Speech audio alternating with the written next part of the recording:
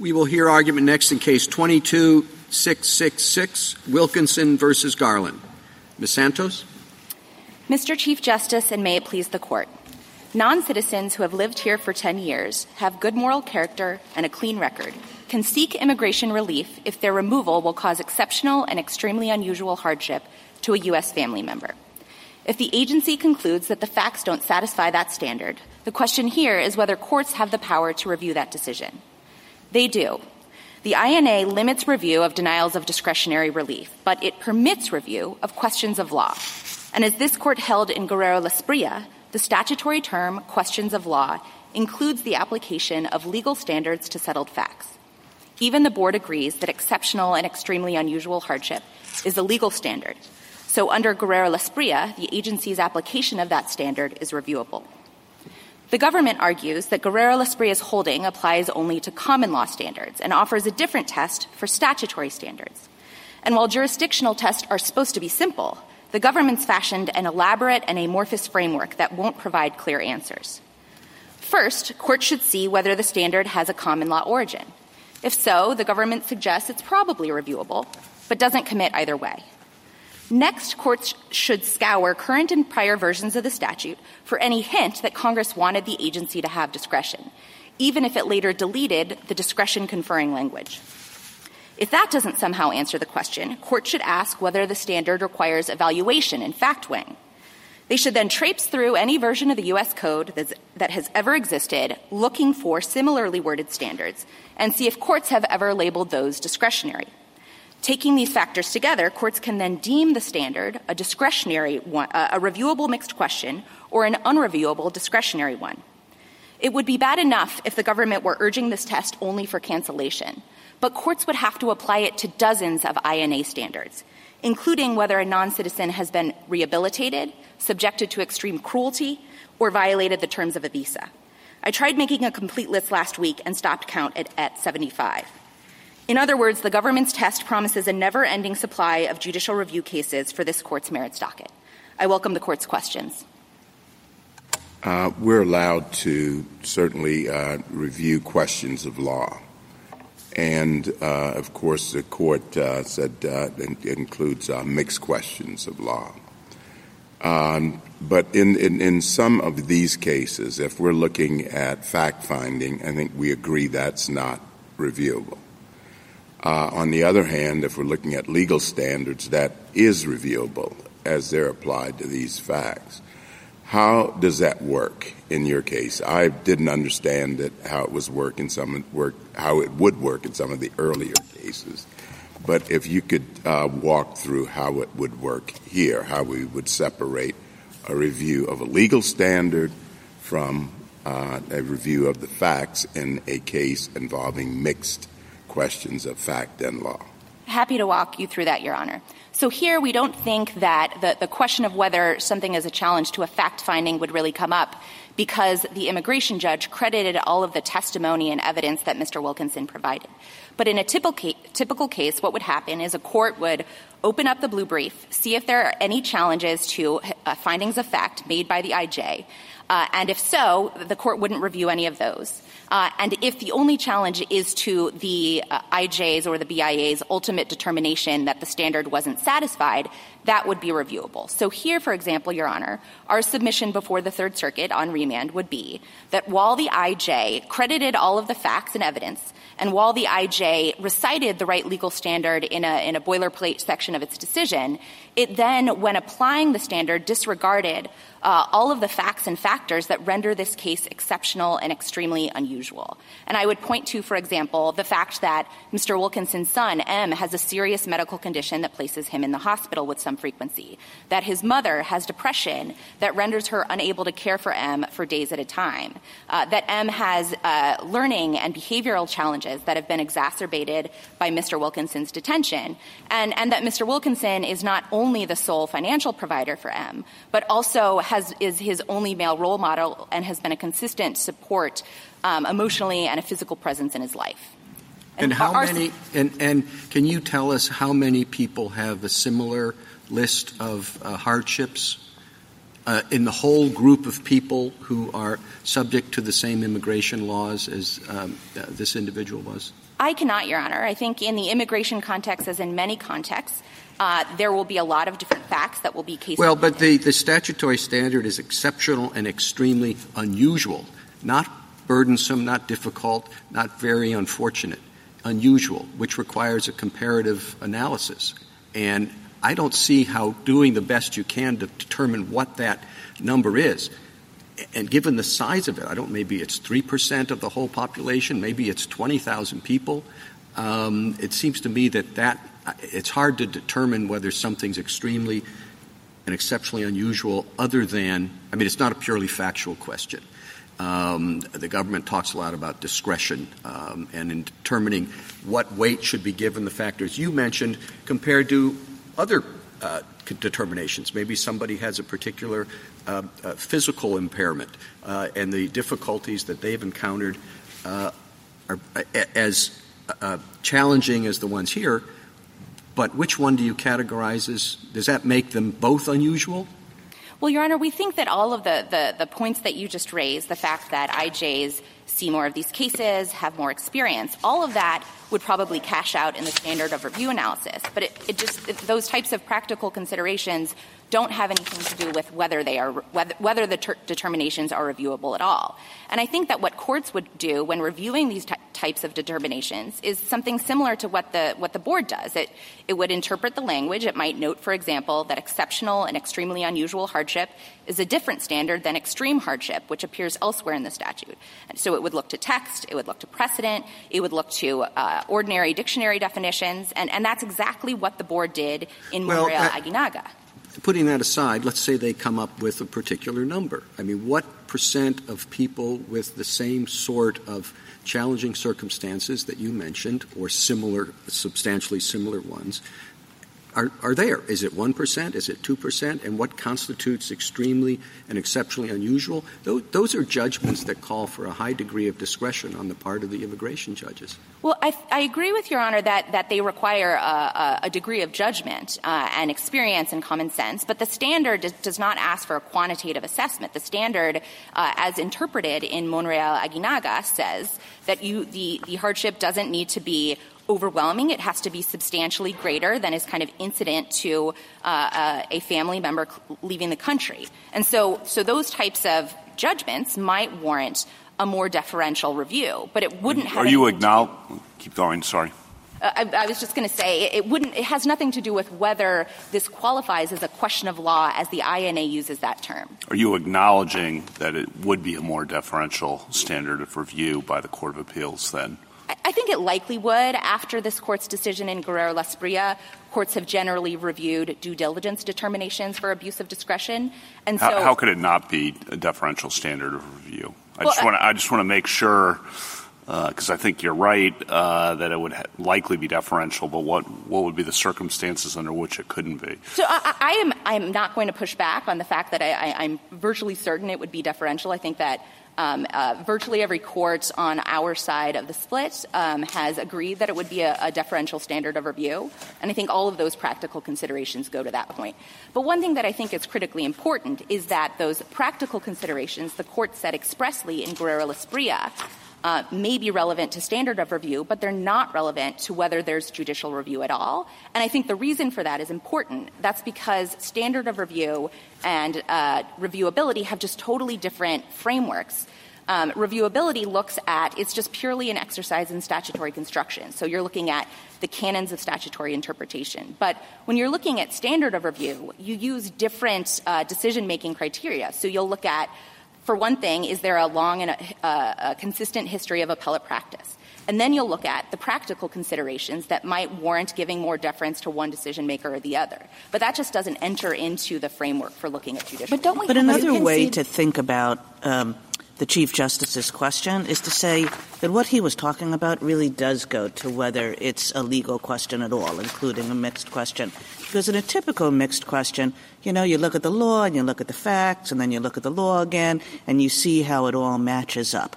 But in this question, you're not really looking at the law at all. You sort of see, okay, it says unusual and exceptional, but the essential project is to look at one factual situation and compare it with many other factual situations. And so when you think of the essential project as that, it starts looking not like a legal question at all. Not just – so separate out – there are lots of legal questions that involve judgment and gray areas and all of that. But this, because of what it tells you to look at, which is compare this factual situation to many others you've seen, you have – where's the law in that? Well, Your Honor, I would make 2 points to that. The first point is that I think that was essentially the government's exact argument in Guerrero-Lasprilla, that due diligence determinations involve essentially no legal work, and it's just the application of the standard to facts, and yet this Court still held that constitutes a question of law. And I think it's because I think you might be getting caught up a little bit in the kind of colloquial use of the term question of law. That term is kind of thrown out and in different contexts and used in different ways. But here, we're talking about the specific statutory term that this Court interpreted to include the application of law to fact, or a mixed question. Mixed questions are sometimes reviewed de novo. They're sometimes reviewed for clear error. They're sometimes reviewed for abuse of discretion. But they're still all mixed questions. And I think that comparative analysis that Your Honor points to is very similar to extraordinary circumstances determinations for untimely asylum petitions and due diligence. I think it's also similar to exceptional case determinations under the Patent Act and the Lanham Act. But that doesn't make it not a mixed question, and it doesn't make it not reviewable. Isn't there this difference between the standard in Guerrero-Lasprilla and the situation here? If you ask, let's say you ask a person who is not a lawyer, an alien did not do something within a certain period of time. Did that alien exercise due diligence? I mean, the ordinary person who's not a lawyer would say, I can't answer that question because it's a legal question. It has to do with legal procedures. But if you ask an ordinary person, you set out a certain set of facts. So let's say I'm complaining about my workplace. It's cold. It's set at 63 degrees. There isn't any coffee machine. The boss is unfriendly. All my coworkers are obnoxious. And you say, am I experiencing – no, I'm not.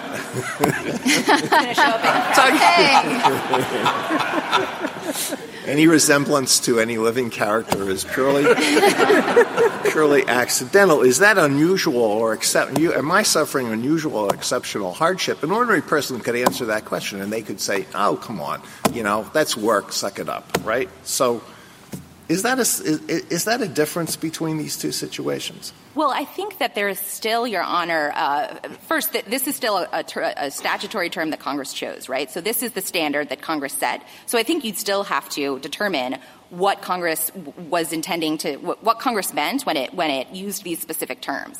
So that's meant what the terms mean. These are ordinary terms. You can look them up in a dictionary.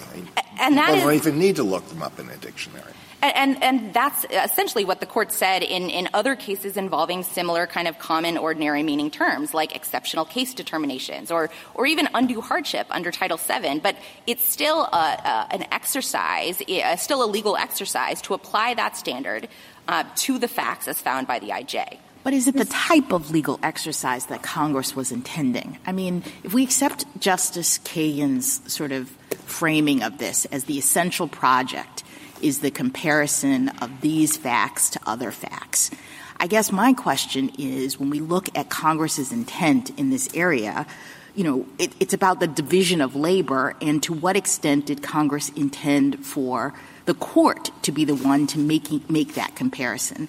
On what basis could the court be making that comparison? And can't we say, given the clear jurisdiction stripping provisions as later interpreted by Patel, that really Congress wanted the agency to be the one to do that kind of comparison and not the court? No, Your Honor, we can't. And I'll explain why, and it has to do with the way that the structure of the statute works. So every single determination in the INA that is specified as being discretionary, it all falls within the scope of Section 1252A2B. So that's the jurisdiction stripping provision. But what subparagraph D, that's the limited review provision, does is it trumps that designation. So it says nothing in subparagraph B or C or any other provision of this chapter shall be construed to preclude judicial review of questions of law. I appreciate that, but I understood that the enactment history was such that Congress put that in response to St. Cyr and the concern that if it did what it wanted to do, which was get the judiciary out of this and give it to the agency, that there might be constitutional problems. And so Congress puts in this additional language that you're talking about, but only to the extent that we have a constitutional question or, and I take your point that it says questions of law, and we've suggested in or held in a subsequent opinion that includes mixed questions. But if we read mixed questions to be so broad that it is essentially, supplanting the agency's decision-making, I find it hard to make the statute make sense. Well, I think you can look to what the court said in both Guerrero-Lasprilla and Patel about what would remain unreviewable after you apply the limited review provision and layer it on top of subparagraph B. And what the court said in Guerrero-Lasprilla is that the limited review provision would still forbid appeals of findings of fact. And in Patel, the court said the same thing. If we apply both statutes together, the major remaining category of determinations that are unreviewable are factual findings. I understand, but why would Congress want it to be that way in the statute? Why would it have a statute that has the agency making the factual determinations and the ultimate cancellation decision, but the court swoops in to just review, the agency's actual function with respect to determining eligibility? I think for a few reasons, Your Honor. Number one is by doing so, by enacting the limited review provision the way it did, it still cut out any judicial review of findings of fact, which in many cases, in many cancellation cases, will completely control the conclusion. You won't always have cases like this one where the IJ credited all of the testimony and evidence that the non-citizen provided. And I think the second reason is that by enacting that provision, it got rid of an entire layer of habeas review. So district court habeas proceedings are still completely unavailable. But the typical role of an appellate court to review that application of the legal standard to facts, whether under a deferential standard or not, would still be maintained. Would you agree that go ahead. Ms. Santos, let me try to get at the questions that you've been asked in a different way. Let's say that I theoretically agree with you that under Guerrero-Lasprilla, mixed questions, including of this sort, would be subject to judicial review. Wouldn't you say, and I guess I'd push back a little bit on your characterization of Wilkinson's claims in particular below as being of that variety? Because, I looked at the record, his claims, he claimed that the immigration judge wrongly speculated about the care and support the child would receive if the petitioner was removed. They all read like weighing ones. He found while Wilkinson does provide emotional support, removing him would result in minimal emotional hardship because his son clearly has lived without Wilkinson's daily presence for most of his life because the mother had primary custody. So doesn't it seem like you're just seeking, or that your client was seeking, a reweighing of those facts, and so that under Patel they really would be not subject to review? So all of the specific factual points that you pointed to, I agree with you. Those would be unreviewable. Okay. But what would be reviewable is the ultimate determination of whether that satisfies the statutory standard. And it is often the case, for example, that when you're potentially challenging the weighing of various factors and facts, an agency or a court of appeals can't just supplant its view of the evidence for that of the agency, but still the ultimate question of whether those facts satisfy the standard remain a question of law. But it seems to me, I've looked some of these cases and the Sixth Circuit sides with you, but when it reviews these cases, it says that a lot of these claims about, well, you just didn't understand the strength of the emotional bond, or you didn't accurately predict what life would be like for my child if I were deported or removed, or my spouse.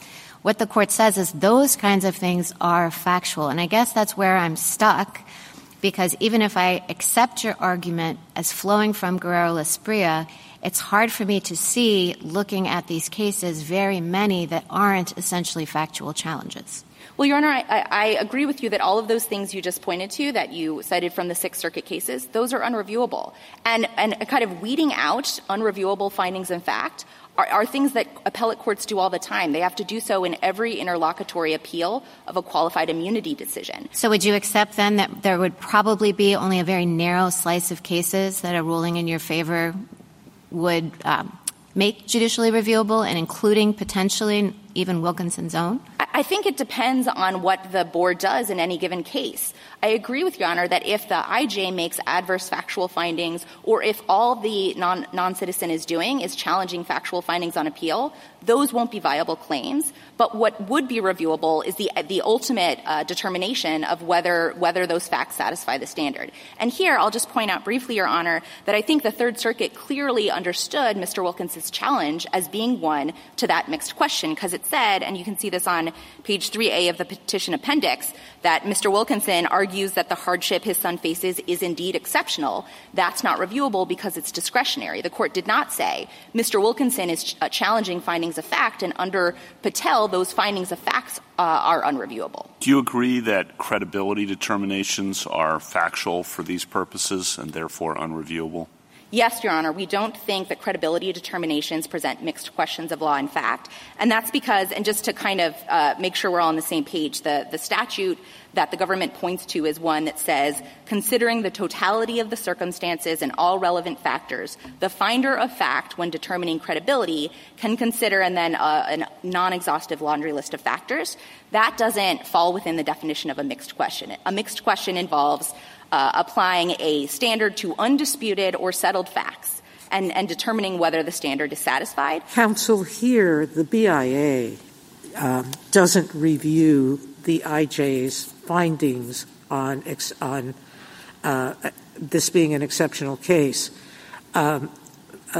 with deference. It reviews it de novo. So the BIA believes there's a legal standard, correct? Absolutely, Your Honor. And in fact, when EOIR promulgated the clear error review for the first time in 2002, it actually used exceptional and extremely unusual hardship as an example of something that wouldn't be reviewed for clear error because it's not a factual finding. Is there any question that Justice Jackson has asked you, or even Justice Barrett? Justice Barrett is making the point, which is unless we can distinguish Guerrero-Gasprilla, and I don't see how you can unless you buy the distinction the government makes between statutory and common law findings, which makes no sense to me. I think your brief does a good job of that. These are all arguments that were rejected in Guerrero-Gasprilla, right? Yes. If Justice Jackson's unhappy with it, it has to overrule that case. I don't know that I want to get in the middle of this. Can I? Maybe you don't want to. That was a beautiful answer. By the way. Let me take you out from the middle of it. Can I, in my own defense here, can I just ask though whether Guerrero-Gasprilla is helping us with a particular nuance that I see happening, right? We've said in other scenarios that not all mixed questions are the same. So even if we assume that Guerrero, as I'll call it, says mixed questions count for questions of law, is it possible that there are certain kinds of mixed questions that Congress intended to include here and other kinds that it didn't? So my example is a scenario in which the defendant or the petitioner is challenging the BIA's own rules with respect to how it applies this extreme and unusual hardship. So you say in your brief, the BIA has looked at the statute and it has come up with factors that it says the IJ should be applying when it does this. If someone makes the claim that the BIA's factors are inconsistent with the statute, in so far as they're applying it in this way in this case, I guess you could say that's a mixed question, perhaps. Maybe it's closer to the pure question of law, but at least you're challenging the BIA's interpretation of the statute with respect to the factors that it has created.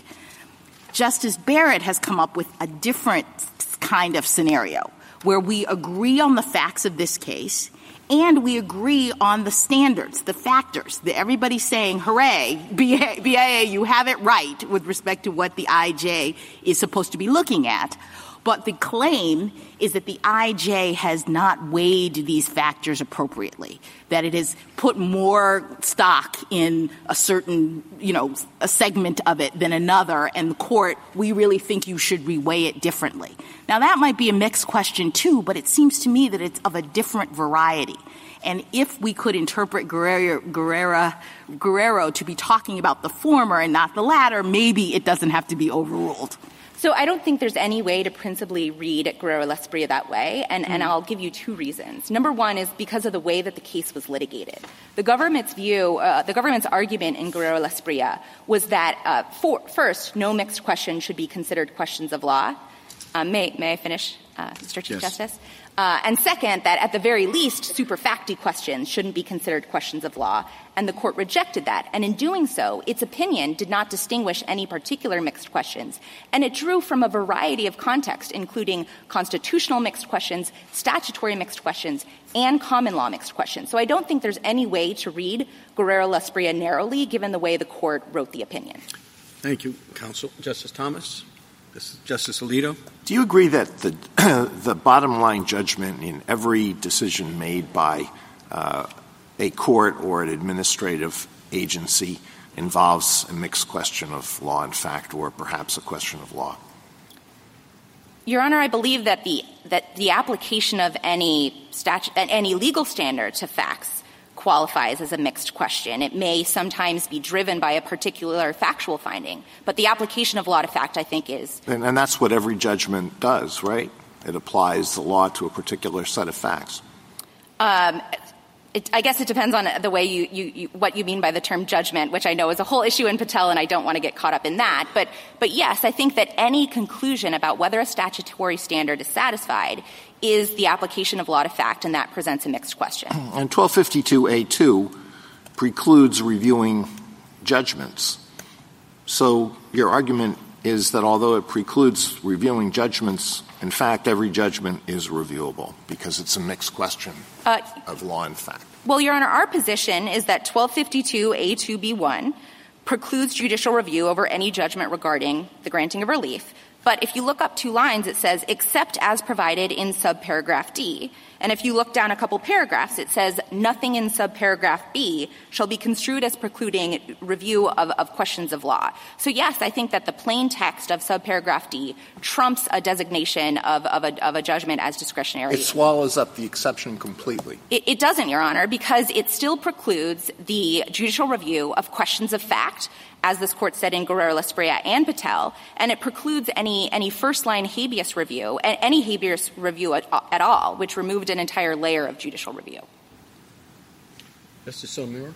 Justice Thomas pointed out the very same arguments that Justice Alito has made, and that was one of his criticisms of the majority opinion, wasn't it? It was. It was that the majority opinion was categorical when it could have been narrow. And I think Justice Thomas pointed out what Justice Jackson noted, that there are different kinds of mixed questions of law and fact, and that the majority had ruled that out as a reason. That's right, Your Honor. I also think even beyond, I know that sometimes dissents are written broadly, but I do think that's an accurate categorization or characterization of what the majority decided. Justice Kagan? Justice Gorsuch? And we agree that the ultimate discretionary decision rests with the Attorney General and is unreviewable, too. It's unreviewable as a question of law, absolutely, because it doesn't involve the application of law to fact. It still would be subjected to subparagraph D, so any constitutional claim may exist. Sure. Thank you. Justice Kavanaugh? In response to Justice Jackson, when you said Guerrero rejected that kind of line splitting of mixed questions from more factual mixed questions, one of the reasons we did that, I think, is because it would be, as your brief says, a morass trying to do that across the board, and would be years, if not decades, of litigation trying to resolve that question when, if you just do a deferential standard of review, the board's going to get affirmed most of the time, but not always, but most of the time, and you don't have this collateral litigation. Yes, that's right, Your Honor. And I think that pushing this into the merits bucket doesn't mean that we're just kind of repeating the same analysis. I think standard of review analysis is actually way simpler than the government's framework. And also waiver rules would apply, and courts can always say something like, under any standard of review, I would still reverse or affirm. So we think it will be much simpler and more streamlined. And, of course, there will be judicial review, which is really important, particularly in an immigration context where an error can have disastrous consequences by tearing apart families. So I think we thought about that in Guerrero and decided it's not worth the candle. But in any event, another question about the limits of your argument, which is, and this follows Justice Gorsuch's question, if the IJ said or the board said, we're going to assume arguendo eligibility, but as a matter of exercising our discretion, we would deny cancellation of removal in any event. That determination would be unreviewable, correct? Correct, Your Honor. This Court does have a precedent on point. It's something like Ramzmanabad. I can't recall. But, yes, there's a specific precedent on point that says exactly that. Thank you. Justice? I, too, just have some questions about the limits of your argument.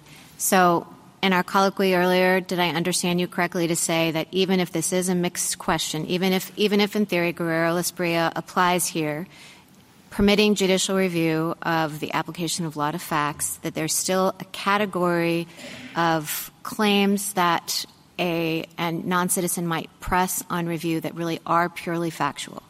I don't think that's what I was intending to say, Your Honor.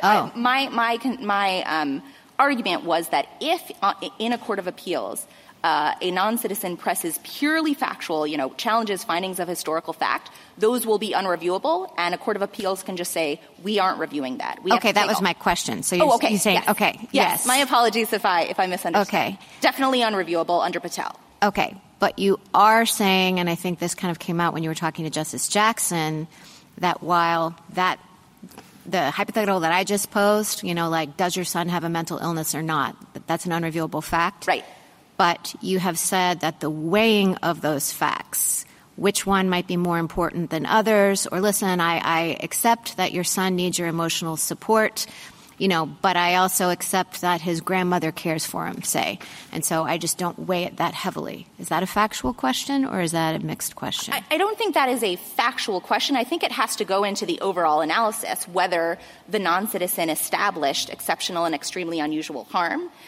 So I think that weighing might be viewed very differentially because of the proximity of the IJ to the facts and experience, but it wouldn't make it unreviewable. And I think here, for example, we would say, Your Honor, that the IJ really erroneously boiled the entire analysis down to economic detriment, which is not the way that you're supposed to apply the statutory provision. But any type of weighing would certainly be viewed deferentially. I just don't think they'd be unreviewable. Well, I guess I don't understand that. I mean, I agree with you if say, the IJ said, listen, all that matters is economics, and we'd say, well, that was a misunderstanding of what the hardship standard requires. I mean, I can see why that's a question of law.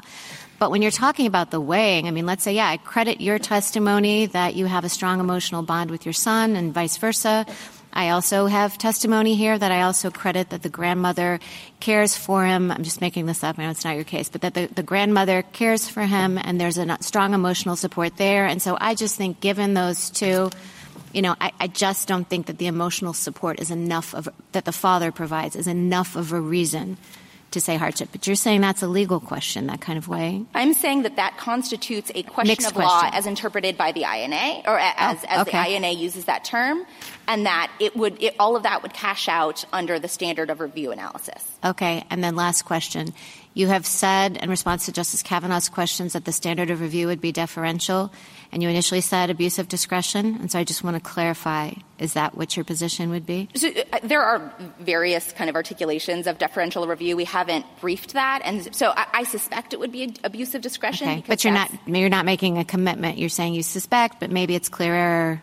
It might be. I mean, Your Honor, I would just say that would, I'm sure, be briefed and has been briefed in other cases, and we just haven't here. But I do believe that it would be a deferential standard of review. It's, when you kind of layer the standard of review onto the administrative law context, there's lots of ways you could articulate what that standard is. But due diligence has been reviewed for abuse of discretion since Guerrero-Lasprilla. Thank you. Justice Jackson? So can I just go back to Justice Barrett's last hypothetical, where we have a situation in which the IJ has looked at the factors and has said, I understand and accept your credibility about the strength of your emotional bond, but I also have testimony about the grandmother caring for your son, and at the end of the day, my conclusion, based on weighing all of these different factors and considering the evidence, is not met this particular element. You, I think, say that's reviewable. I'd like to know what is the legal standard that I use as the court to review that determination and say, yes, you're right, or no, you're wrong. Am I looking at what? Well, assuming that some type, like abuse of discretion type review would apply, one might reverse if, for example, an IJ ignored particularly salient factors that the law deems relevant to the analysis. What law? This is not in the statute. The legal standard. Sorry, the legal standard in the statute. Exceptional and extremely unusual hardship. That term has been interpreted by the board in the precedential decision Monreal-Aguinaga. And so courts may look to that precedential decision. Does it matter that this case has come to me through the board, which presumably knows its own standard and has looked at this situation and said, we have a precedent, the one you described, we don't think that it precludes the IJ's determination, so we're affirming what the IJ has said about applying our own precedent to this circumstance? Well, Your Honor, I don't think that the fact that the board affirmed makes it kind of extra special. I think, No, I'm just asking what the court is supposed to do, because we don't have a body of law that is existing outside, I think, of what the BIA has interpreted this to mean. And so the court would have to say, I guess, BIA, you're wrong about your own view of whether your standard applies in this situation?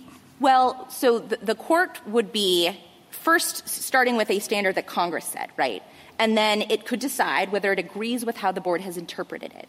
But that's not the challenge. Right, I agree with you that if that was the challenge, then I'm in a question of law world. We agree that the board has interpreted correctly. Yes. The question is, when the board says our standard equals no extreme hardship in this particular case, what is the court's basis for saying you're wrong?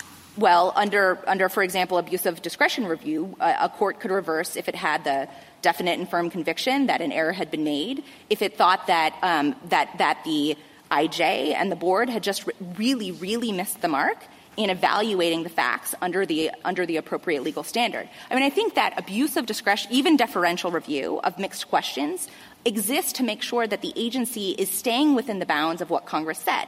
That's what this court said in cases like Taylor versus United States. Okay, let me ask you one more question.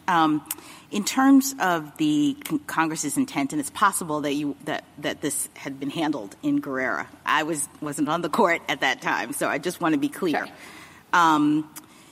I'm interested in the sort of idea that what is left here is precluding questions of fact and habeas review. And it just strikes me as a really convoluted way for Congress in writing this statute to achieve that result. They say several times, no court shall have jurisdiction to review judgments in this area.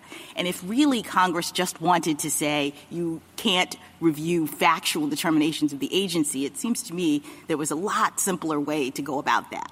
So can you just help me with my nagging concern that maybe this is not what Congress was intending? Happy to do so, Your Honor. And this was specifically addressed both in Guerrero-Lasprilla and Patel. And I think what the court said is a couple things. Number one, that this provision, the limited review provision, applies to a whole bunch of provisions throughout the INA. So it applies to forms of relief under subsection B. It applies to criminal alien final orders of removal under C. It says it also applies to the entire rest of the INA. So I think what the court said is Congress was trying to loop in a whole bunch of different things, and it did it this way because it would apply to numerous different statutory provisions. And yes, perhaps it might make more sense in some situations to say, we just forbid findings of fact, but then it may have to kind of go provision by provision and explain when that was the case. Thank you. Thank you, counsel.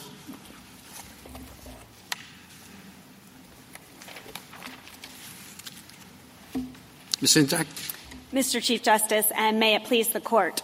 The plain text of Section 1252A2B and D requires courts to distinguish between reviewable constitutional claims and questions of law, which includes mixed questions, and any other judgment regarding the denial of discretionary relief.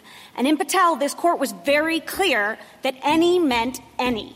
That included subjective and objective determinations. That included the quintessentially discretionary determination at the second step as to whether an eligible non-citizen should receive cancellation of removal. But it also included credibility determinations, which the Court recognized required some objective fact-finding, but also some exercise of discretion. And it included simply finding historical facts. This non-citizen has been in the country for 11 years and meets the continuous presence requirement. Now, in order to figure out whether any of those statutory determinations, and all of the examples I just gave you are statutory determinations. They're made pursuant to a statute. In order to figure out whether those statutory determinations fall within the exception that permits judicial review of questions of law and constitutional claims, the Court has to look at the statute and say, okay, is this a statute that's asking for a legal conclusion, like fair use? Or is this a statute that's saying, find a fact, or like in Pullman Standard, where we had intention to discriminate, pure question of fact? Or is it a statute where the terminology is saying, make a discretionary decision, like in Williamsport Wire Rope, where we had the term exceptional hardship, and the Court said that's requiring a discretionary decision. And the Court has to figure that out in order to honor the plain text of Section 1252A2B. It can't decide that it would be easier just to say all statutory determinations are reviewable, because that's not what the statutory text says.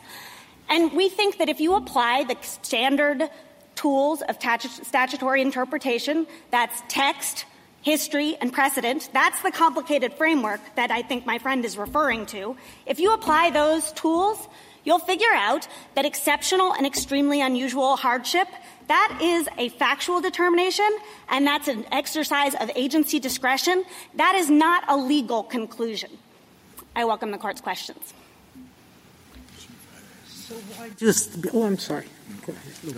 So why does the BIA review it de novo? Because the BIA reviews discretionary decisions de novo, so the de novo standard applies to discretionary. And why do they set a standard at all? Pardon? Why don't they just make it discretionary? They set a standard. They say to the IJs, use this standard to measure the decision by. So it is not saying it's purely discretionary. It's saying we're setting a legal standard. No, it's not purely discretionary in that the IJ could just decide based on anything that it wants. And like the Attorney General can. Pardon? The Attorney General can. Well, there's a statutory text, and we freely admit that the interpretation of the statutory text is a question of law, and that you can challenge that statutory text and say the Board has misunderstood the meaning of these statutory terms. But, of course, that's not the challenge that we have here. Now, that is what the Board has done. It has said this is what we think the statutory text means. It means make a decision about whether you think this non-citizen's facts are substantially beyond what you would get in an ordinary case. So the BIA has said make that discretionary judgment, make that predictive and comparative judgment, and that's it. There's no legal element to that conclusion. So it's just a weighing of evidence. It really reminds me of the credibility determination and the way that the Court talked about it in Patel recently. Well, Ms. Sintak, it strikes me that everything that you just said is pretty much a relitigation of the issue that was raised in Guerrero. That the government came in, basically made the same argument. The government said, there are mixed questions and then there are mixed questions. There are mixed questions that are really super factual, And we accepted that distinction when it came to standards of review in Lake Ridge, but we specifically did not accept it when it came to this question. We said, you know what? We don't really care if it's primarily factual. We don't really care if it involves a lot of judgment calls. We don't really care if you have to really kind of search for the legal standard in the inquiry. As long as there is that legal standard, and as long as all the fact-finding that you do and all the fact-weighing that you do eventually has to satisfy that legal standard, and the question is whether it does, it's a mixed question and it's reviewable. That's how I read that decision. You're just, basically saying you don't like it. No. To be clear, we accept the holding of Guerrero-Lasparilla, and we are not up here saying that mixed questions are unreviewable. So if we thought that the exceptional and extremely unusual hardship had a legal component, even if it was mixed in with the facts, then it would not be reviewable. But what we are here saying is just because a statute a term is in a statute, that doesn't mean that it establishes a legal standard in the sense that Guerrero-Lasparilla was. Well, the question in Guerrero was this equitable tolling question, which is primarily a question of whether extraordinary circumstances prevent a litigant from doing what she should have done. I mean, it's the exact same thing. Are there extraordinary circumstances here? Well, we're going to, think about facts a real lot. What were those circumstances? And how extraordinary were they when they're compared to other circumstances that make it difficult to do what the legal rules tell you have to do? I mean, I don't really see any distinction in the nature of the inquiry here. I disagree, and I first just want to point out that there was no debate in Guerrero-Lasparilla that the court was dealing with a mixed question. So what constituted a mixed question wasn't before the court. But I'm not here disputing that due diligence is a mixed question, and the reason for that is I think exactly what Justice Alito was speaking about earlier, which is that due diligence is a legal concept. It's a creature of the law. You can say that, but what it asks what it asks a decision maker to do is say, how extraordinary were the circumstances that prevented you from following the rules? And that's exactly the nature of the question here. How extraordinary are the circumstances that were involved in a particular case? Now, you are correct that there is some overlap and there are some similar things that adjudicators are being asked to do. I have to say what I find a little bit unsatisfying, but is just the facts here, is that distinguishing questions of law from questions of fact and discretion is often a matter of history. So one of the things that the court repeatedly has done is just said, is this the type of analysis that the courts have done? It is a question of law. And we see that in TIVA. We see that in Oracle. Is this the sort of question that has been decided by juries or by fact finders? Then it's not going to be considered a question of law. And I really do think that the common law history of the due diligence inquiry, that this is something that was a judge-made inquiry that was always decided by judges, elaborated by judges. It sounds very complicated. I mean, Ms. Santos says there are 75 of these, and we're going to do that analysis as to whether each of them is reviewable or not reviewable. We're going to look into the history. We're going to look into the source of law.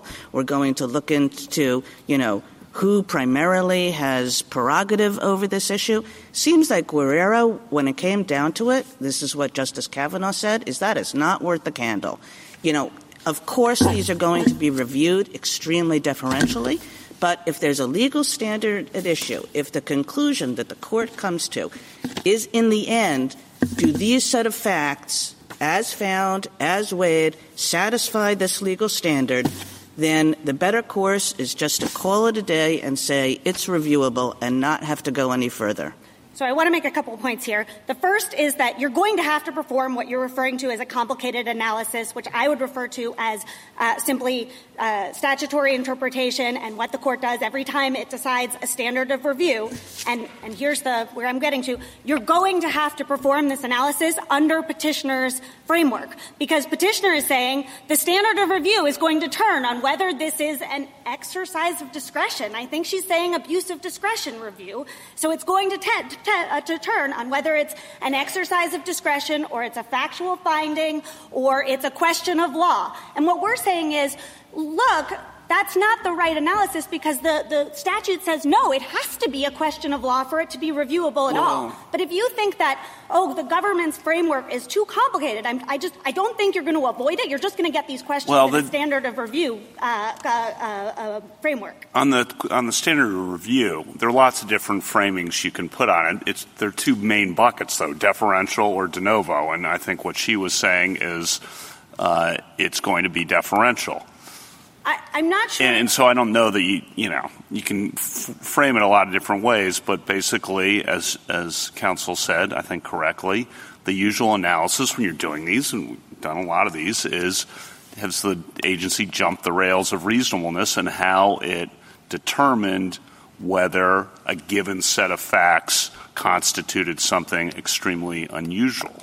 I think the problem here is that questions of law are reviewed de novo. That's sort of black-letter law. And, in fact, the Fourth Circuit has reviewed a number of these exceptional and extremely unusual circumstances findings de novo because they've said, we know the only— that's probably not correct to do it de novo in those circumstances is what counsel acknowledged, and I think correctly. Like Judge Murphy said in the Sixth Circuit opinion, I think was, okay, it's reviewable. What changes? Perhaps not much in terms of bottom line because it's going to be deferential review, right? We think the problem, again, is that the only thing that Congress made reviewable is a question of law.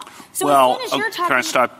Yeah. No, keep going, actually. No, my point is that as soon as you're saying, no, we're reviewing something that's not a question of law, so de novo review is obviously not appropriate, I think you're in a little bit of trouble because it seems like actually now we're talking about discretion. We're talking about fact-finding. Well, this is now Groundhog Day from Guerrero because we talked about the history of St. Cyr and how the decision there recognized and the subsequent congressional history recognized that applications of law to fact would be considered questions of law, even though I'm with you as a first principle.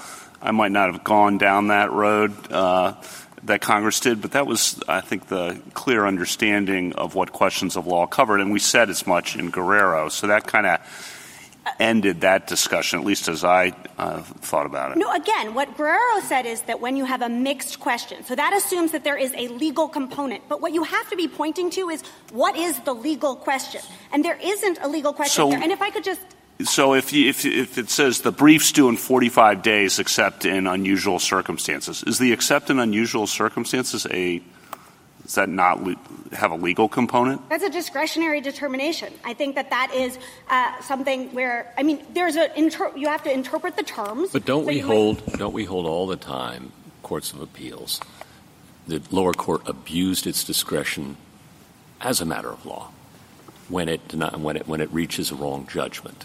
Isn't that exactly what we say? I think that sometimes that is colloquially what or less colloquially. I think what that says isn't that is exactly? Pardon me. If I might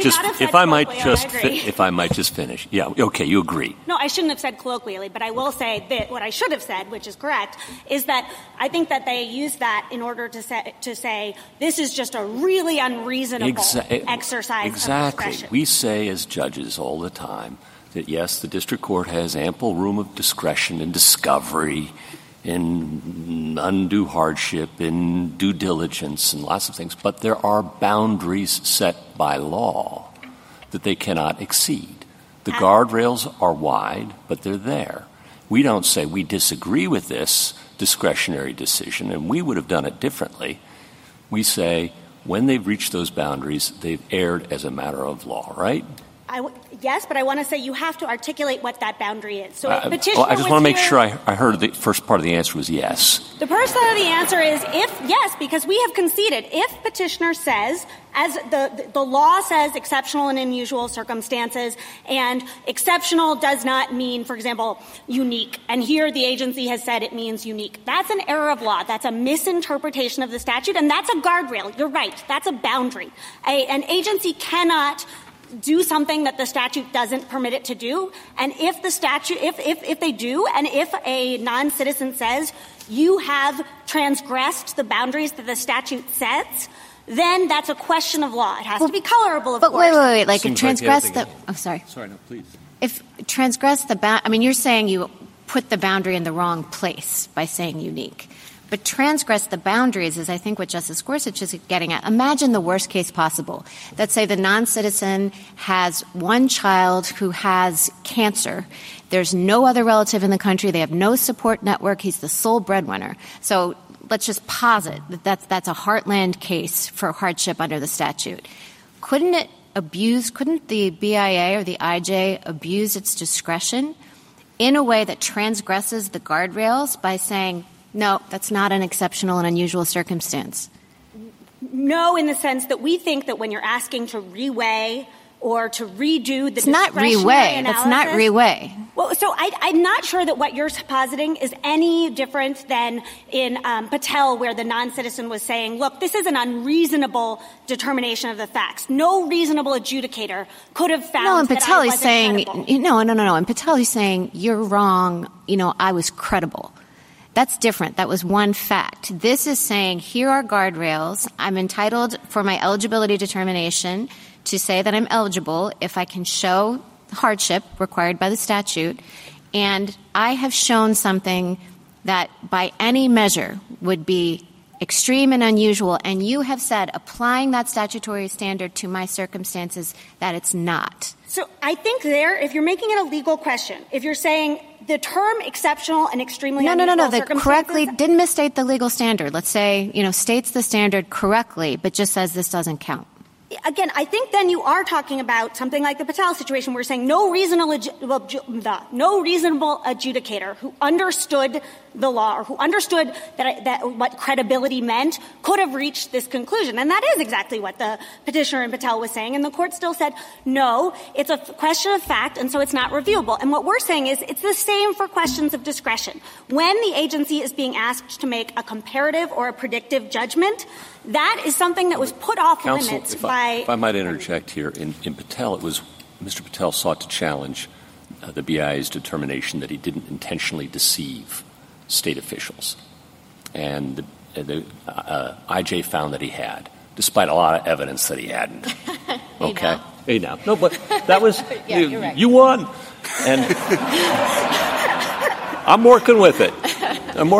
Right? And there the court said, per my friend next door, that challenge, though Mr. Patel had lots of good facts suggesting he hadn't intentionally deceived state officials, couldn't be heard. Okay? Here, in the example Justice Barrett just posited, there's no dispute about the facts. Okay? We have the child who has one potential caregiver in the world. Okay? No one's arguing about the facts. We're just arguing about the application of the law to those facts. I think, tell me where I'm wrong, where the BIA says, that's not extraordinary.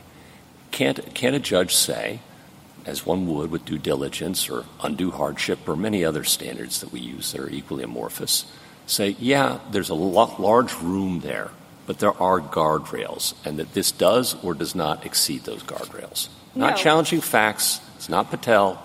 It's this circumstance. It's a discretionary determination, and we think that discretionary determinations are equally unreviewable. And we think that petitioner can. Well, I thought we just said earlier that there are guardrails even for discretionary decisions under law. I will never deny that if it's a question of law, if you're saying you misinterpreted the law, that is reviewable. But if it is a question of discretion, you think that the agency didn't exercise its discretion in the way you think. Well, let me try it this way. Suppose that the judge recites the legal standard and then has another sentence and said, this means it has to be a 1 in a billion case. Now, you would say that that's reviewable, and we could say, no, the judge got it wrong, correct? Because that's the wrong misinterpretation of the statutory text, that's correct. Yeah. So I think what Justice Barrett is suggesting is that the judge is doing the exact same thing. The judge doesn't say it has to be a 1 in a billion case, but the judge is acting as though it has to be a 1 in a billion case. And what Justice Barrett is suggesting is, well, in that case, again, there's been a legal error. The court has looked at some set of facts and reached a conclusion that is utterly inconsistent with the legal standard that is supposed to be applied. So it's not a legal standard. It's a the legal statutory determination. The legal standard is unusual and exceptional hardship. That is the statutory terminology. That's the legal standard. She's not going to say. Let me not fight you on this because I actually think that I agree with you. And I do think that the courts who have appropriately recognized that this is a discretionary and factual determination, they say this is about substance. It's not about framing. So if there is actually a good argument that there is a legal error, however the petitioner is writing about it, then yes, that legal error is reviewable. What is not reviewable is the sort of claim that we have in this case where the agency articulates the correct interpretation of the statute that the board has already given it, and then it explains all of the evidence, it explains the factual conclusions it's made, it explains its discretionary judgment, so it explains the predictive and comparative analysis. I think what you're doing, Mrs. Zek, is just basically, trying to get away from the question, because, of course, there are all kinds of reasonable things that immigration judges do every day. They mostly do them. It's like, there's lots of facts and it's a hard question and it's a lot of judgment.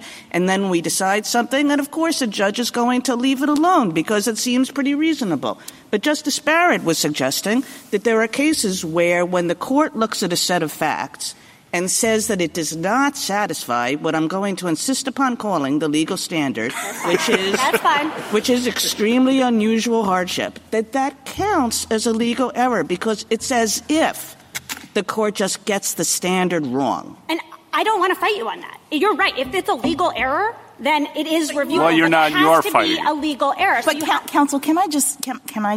I think for me at least, the labels are getting confusing because I kind of don't know what you mean when you say discretion or legal error. So can I just focus in on Justice Kagan's example to explain what I see as the distinction, and you can tell me if I'm wrong.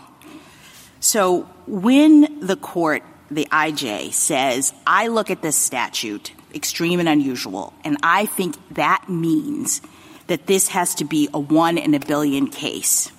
The IG has stated a rule of interpretation. It's interpreting that language, and it's now applying this rule. I'm looking for a 1 in a billion case. All right. You would agree that that's a legal question. If someone is claiming that that's the wrong rule, that it doesn't have to be a 1 in a billion case, then we've got a legal dispute, correct? All right.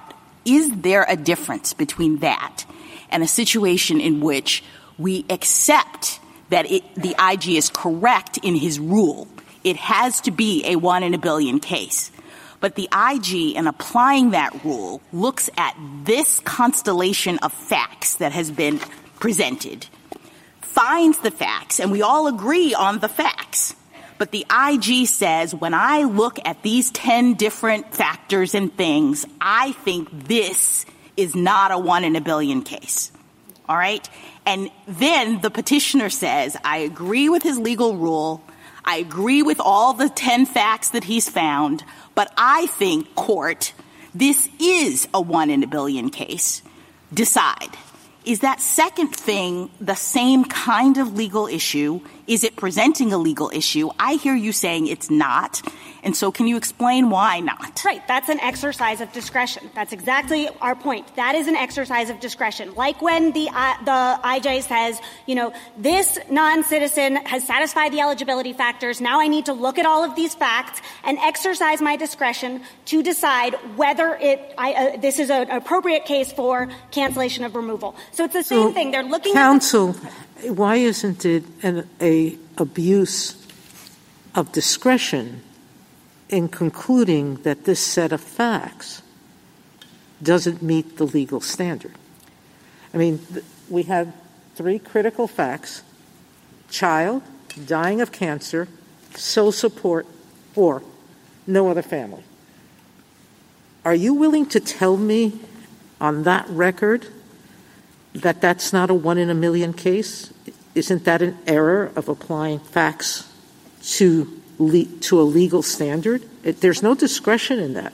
So it's an abuse. Agree that if what the court says is the board obviously interpreted the statute to require a 1 in a million case, and that is a legal error, that's reviewable. What is not reviewable is the board's application of discretion. So when you talk about abuse of discretion, but it's that still makes an me nervous because that's taken off limits. Isn't the answer to Justice Sotomayor because we don't have a basis in the law to make that determination? So I see, fine, one could say it's an abuse of discretion, but on what basis is the court able to make that determination? What I think as Justice Jackson looks abusive, what am I pointing to make that decision? Yes, that's exactly right. So the statute entrusts that discretionary determination, that judgment call, that prediction about how much hardship will this particular non-citizen's relative likely face.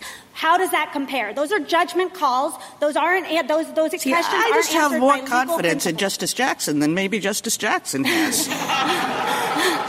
I mean, just think about those facts that Justice Barrett just gave you. And we don't have the capacity as judges to say, that counts as an exceptional and extremely unusual hardship. Of course we're not going to do it very much. But on those facts that a judge doesn't have the ability to say, that immigration judge, we know that they're overworked. We know that they do a great job on 99% of the cases. But that judge just got it wrong. That's the determination that Congress made in 1996 when it barred review of any decision regarding determination denial that Congress of made relief. Was to give legal questions to judges.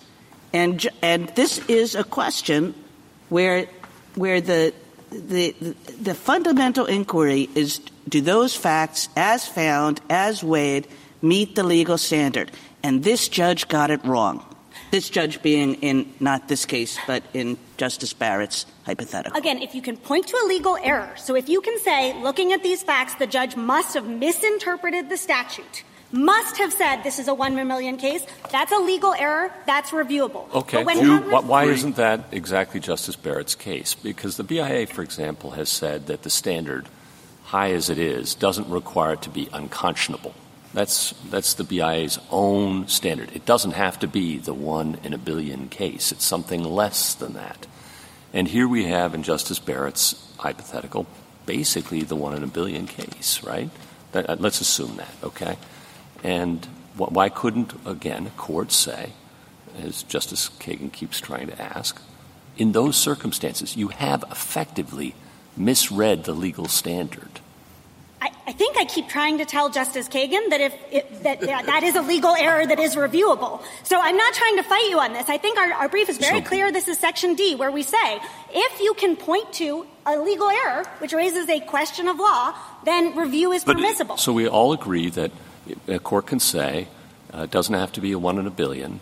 This is on the nature of 1 in a billion, and when the BIA denies relief, it erred. I'm a little bit confused. I'm going to keep saying, if you can look at... Well, I don't want to be confused, so let me try it again. So we have Justice Barrett's case, the very, very unusual case. And the BIA says, we think it should be more demanding than that. A court can say, no, the exceptional hardship standard isn't anything, 1 in a billion. This counts.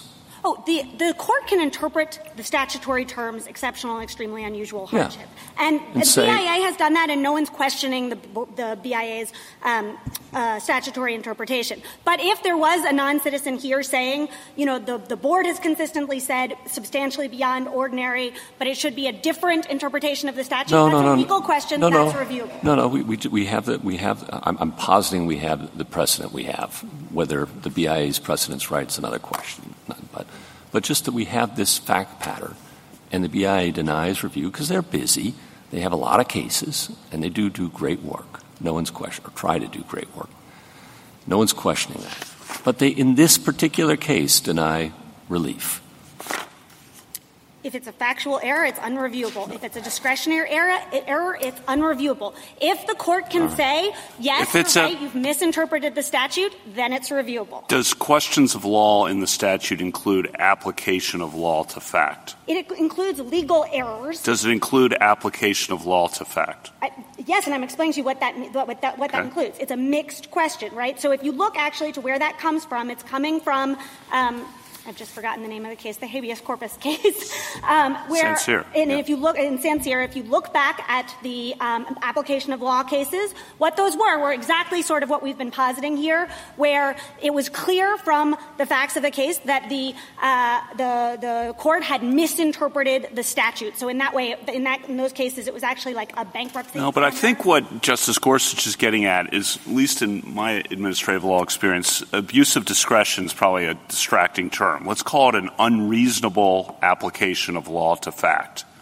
That's something we did all the time. Now, unreasonable application of law to fact means wide discretion, but deference is not abdication, is often said. And so there should not be abdication. There should be deference in the review of application of law to fact. But Congress was doing something when it said that denials of discretionary relief, judgments regarding denials of discretion, are off limits. And if you're... Keep going. No, don't keep going. Oh, no. I don't want to get in trouble. Why don't you finish your sentence? What you're saying, I think, is sometimes an agency exercises its discretion in a way that just seems totally inappropriate. But again, what Congress did was take off the table the review of discretionary determinations. It just took that wholly off limits. Thank you, counsel. Justice Thomas? Justice Alito?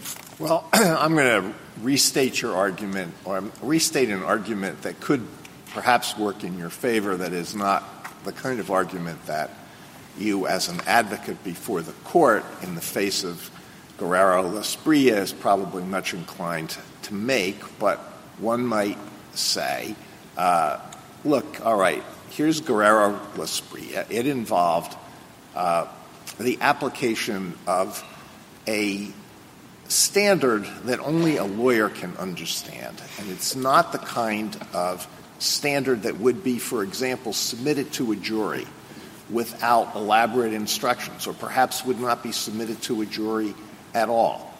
And that's one way to read Guerrero-Lasprilla.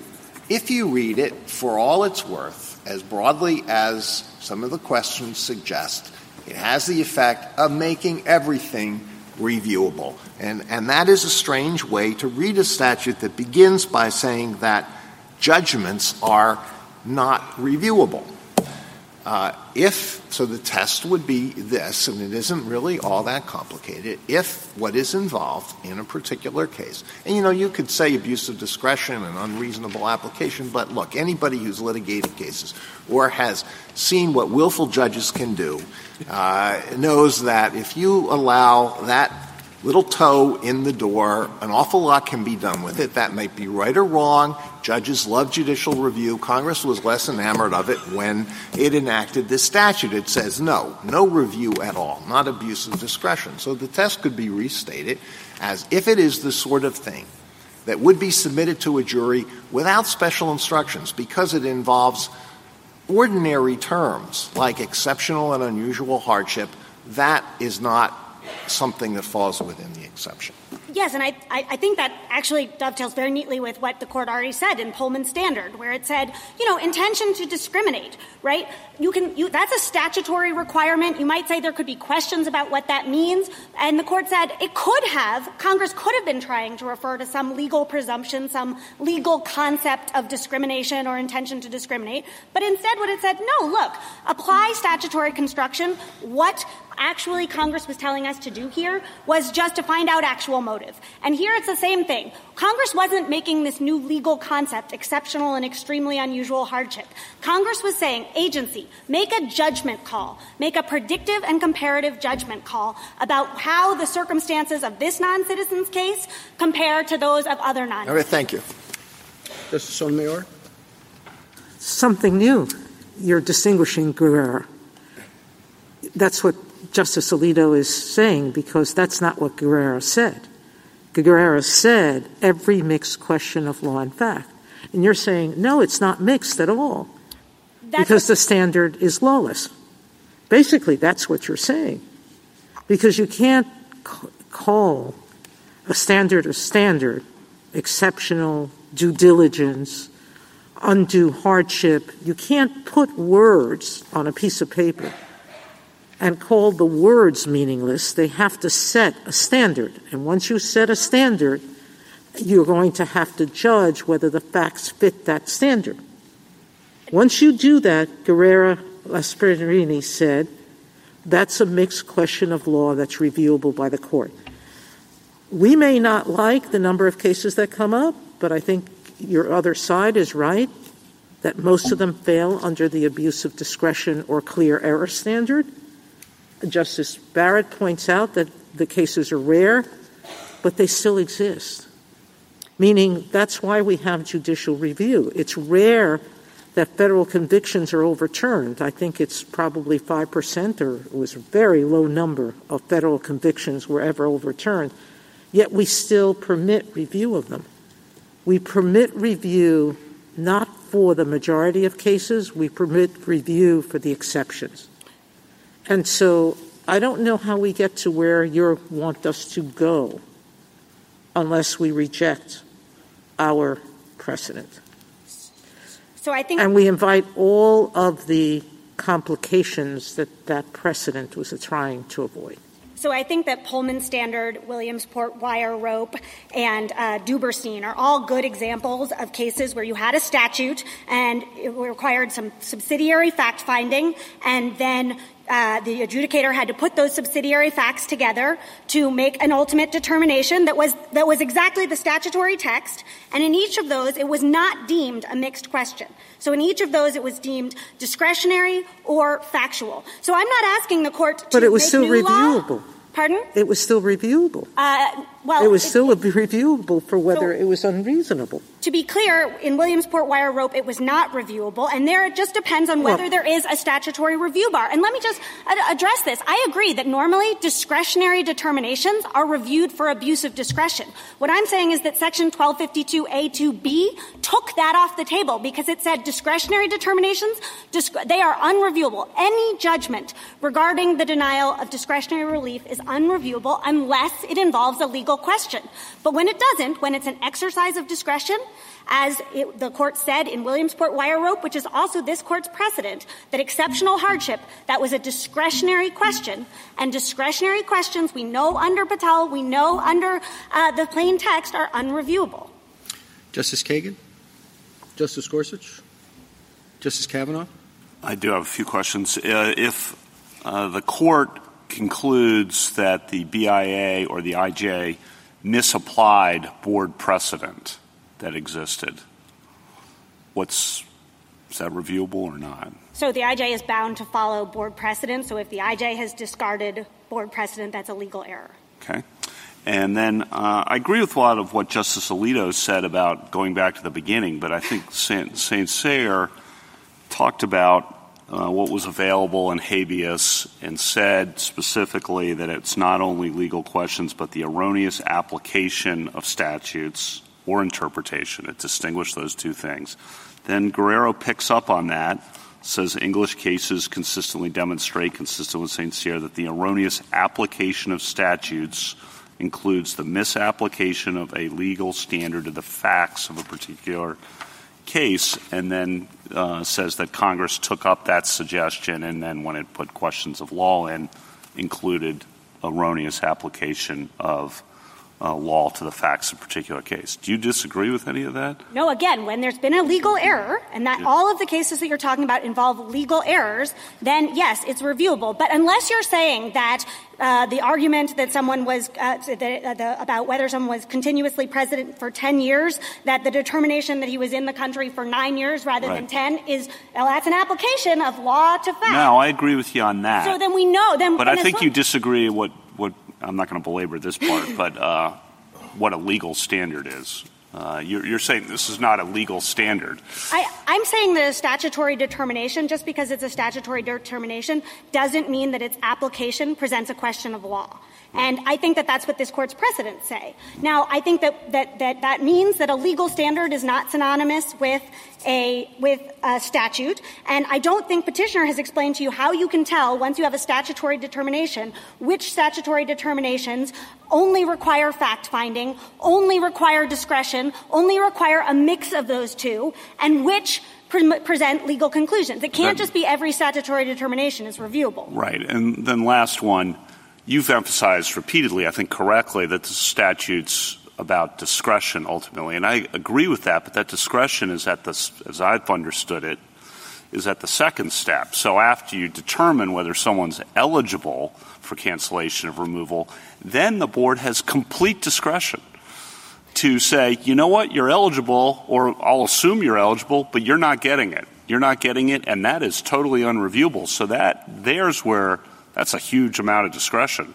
for the board. That's where the discretion is, not in doing the 10 years, extremely unusual. Those parts are the eligibility requirements. That's not as discretionary. So in Zhang Ha Wang, this court said that when a court of appeals usurped the board's right to determine what was an extreme hardship in that case, that was before this change, that deprived the board of a good portion of the discretion that had been vested in it. So I think this court has already recognized that exceptional or extreme hardship, now exceptional, extremely unusual hardship, that's discretionary. And I would also point you to Octane, which recognizes that exceptional is a term that itself conveys discretion. So I think just because there's discretion at the second step doesn't mean there's not also discretion at the first step. Thank you. Justice Barrett? So let's posit that you lose. Sorry. just hypothetically. It seems to me, in looking at cases in the circuits that side with petitioner, that most of the challenges that come up really are to facts, or, challenges where the petitioner says, he made the BIA, the IJ, was wrong to conclude that there would not be significant economic hardship down the road, for example. And the courts of appeals have said, well, that's speculation, and, that was within the IJ's authority to find that fact. So if you lost, and if we said under Guerrero that mixed questions are reviewable, and so the application of law to fact in the kind of hypothetical I gave would not be subject to the jurisdictional bar, do you agree that a lot of the cases will still be unreviewable on appeal because they will still essentially be factual challenges and barred under Patel?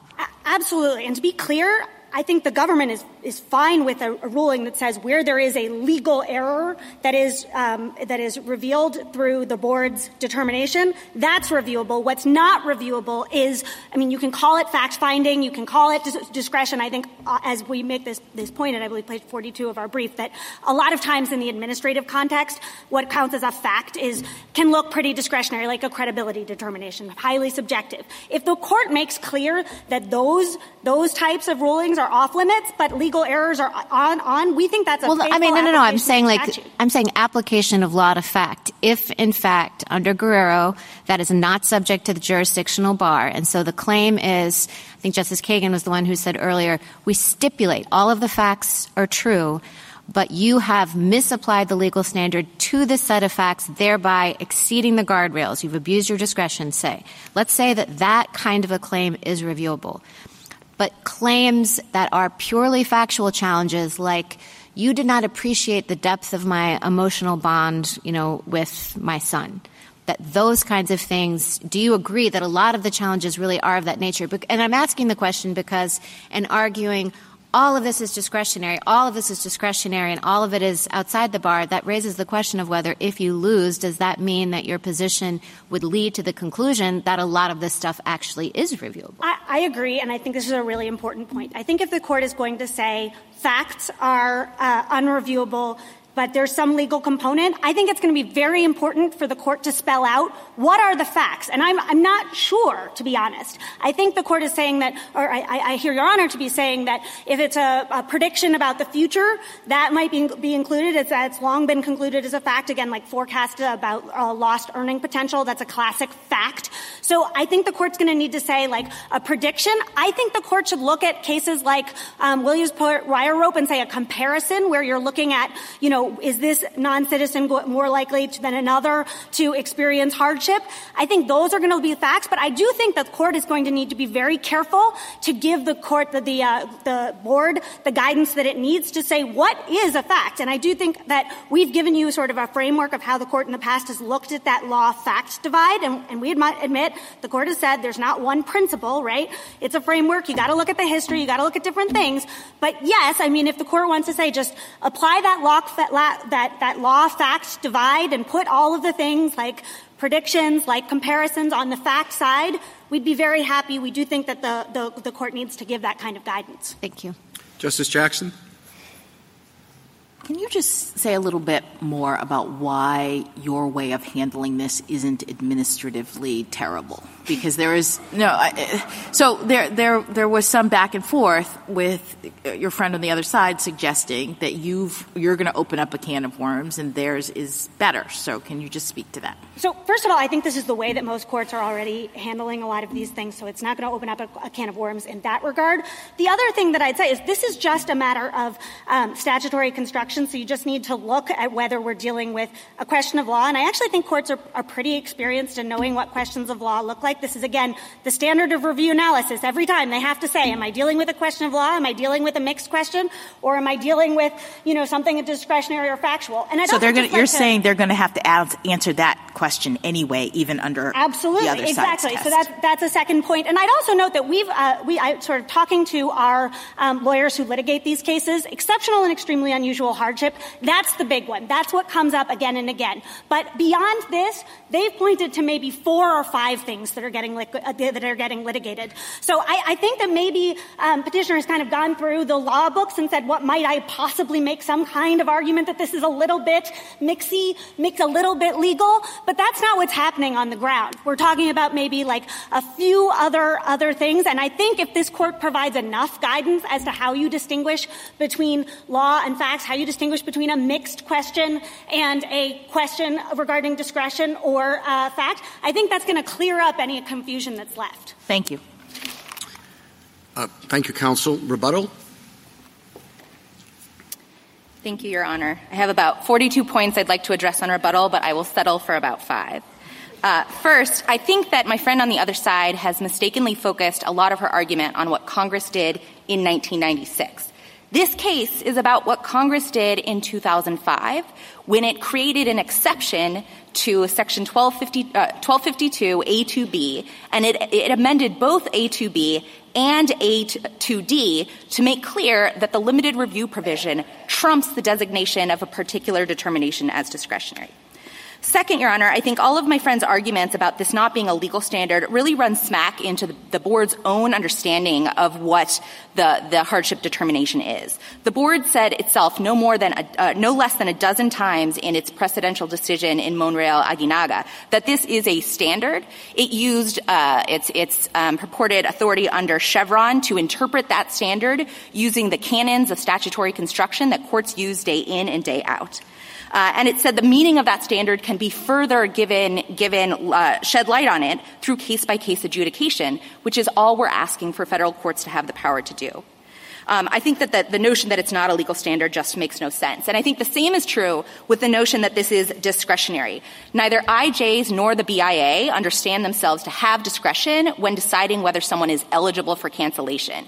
And you can see this in cases like Monreal-Aguinaga, where the board says things like, if we only had discretion, we would absolutely grant cancellation, but Congress has put these constraints on us, so we don't have the power to do so. Also, Your Honor, there was a fair bit of discussion about the expertise that the agency has that makes it well-positioned to make these determinations, I think, in both sides of the argument. But the same could be said of every decision that immigration judges make, that patent ALJs make, that district judges make during sentencing. But appellate review is still a core and fundamentally important way that appellate courts make sure that agencies and district courts stay within the guardrails, as several justices have mentioned. And I think that's true even where appellate review involves deference. In cases where courts adopt deferential review for mixed questions like Cooter and Gell and like Village of Lake Ridge, the court still takes pains to emphasize that if district courts or agencies are going outside the guardrails, that appellate courts will be able to intervene and correct misapplications of law, misunderstandings of law, and inconsistent applications of law. And I think in the context of immigration decisions, where the risk of error could be enormous, judicial review is even more critical. And I would point you to the former IJ and BIA brief to talk about that talks about the enormous resource constraints that the agency is under.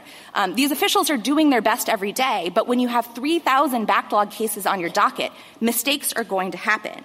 And the government's position, incredibly, is that as long as an IJ or the BIA just recites the right standard in a boilerplate section of its decision, it can go on to egregiously, arbitrarily, or completely inconsistently apply that decision, and courts are powerless to intervene. I think that Guerrero-Lasprilla squarely rejected that extreme result, and the government has pointed to no reason for a different result here. Last, Your Honor, I would point to the history test that my friend has pointed to. The government, I think, spent a lot of time really praising this historical test. But the point of jurisdiction is that it should be decided quickly. You shouldn't have to write or read a treatise to decide if you have power to hear a case. And even if some kind of historical approach were appropriate, the government's test here wouldn't be it. In the standard of review context, courts look for a long and consistent application, appellate practice over an entire genre or class of decisions. They don't scour the U.S. Code to look for a single statute with one or two words in common and use that as a smoking gun for the way the government tries to use a World War I era tax statute here. And even under the kind of standard of review type analysis, the government certainly can't point to any long and consistent history of appellate practice. At best, it has this 1919 tax statute, which wasn't reviewed. That was exceptional circumstances. It points to exceptional case determinations of the Patent Act, which were reviewed for abuse of discretion. And, of course, we have undue hardship under Title VII and under the Bankruptcy Code, which is reviewed de novo. So even under a historical type analysis test, this case wouldn't even make any sense under it. Finally, the government's argument that it wouldn't make any sense for the standard of review to be mismatched with judicial review is exactly the argument that the government made in Guerrero-Lasprilla, and it's exactly what the majority's opinion expressly rejected. And I think that most of my friend's arguments today were the same arguments the government made there. Thank you, Your Honor. Thank you, counsel. The case is submitted.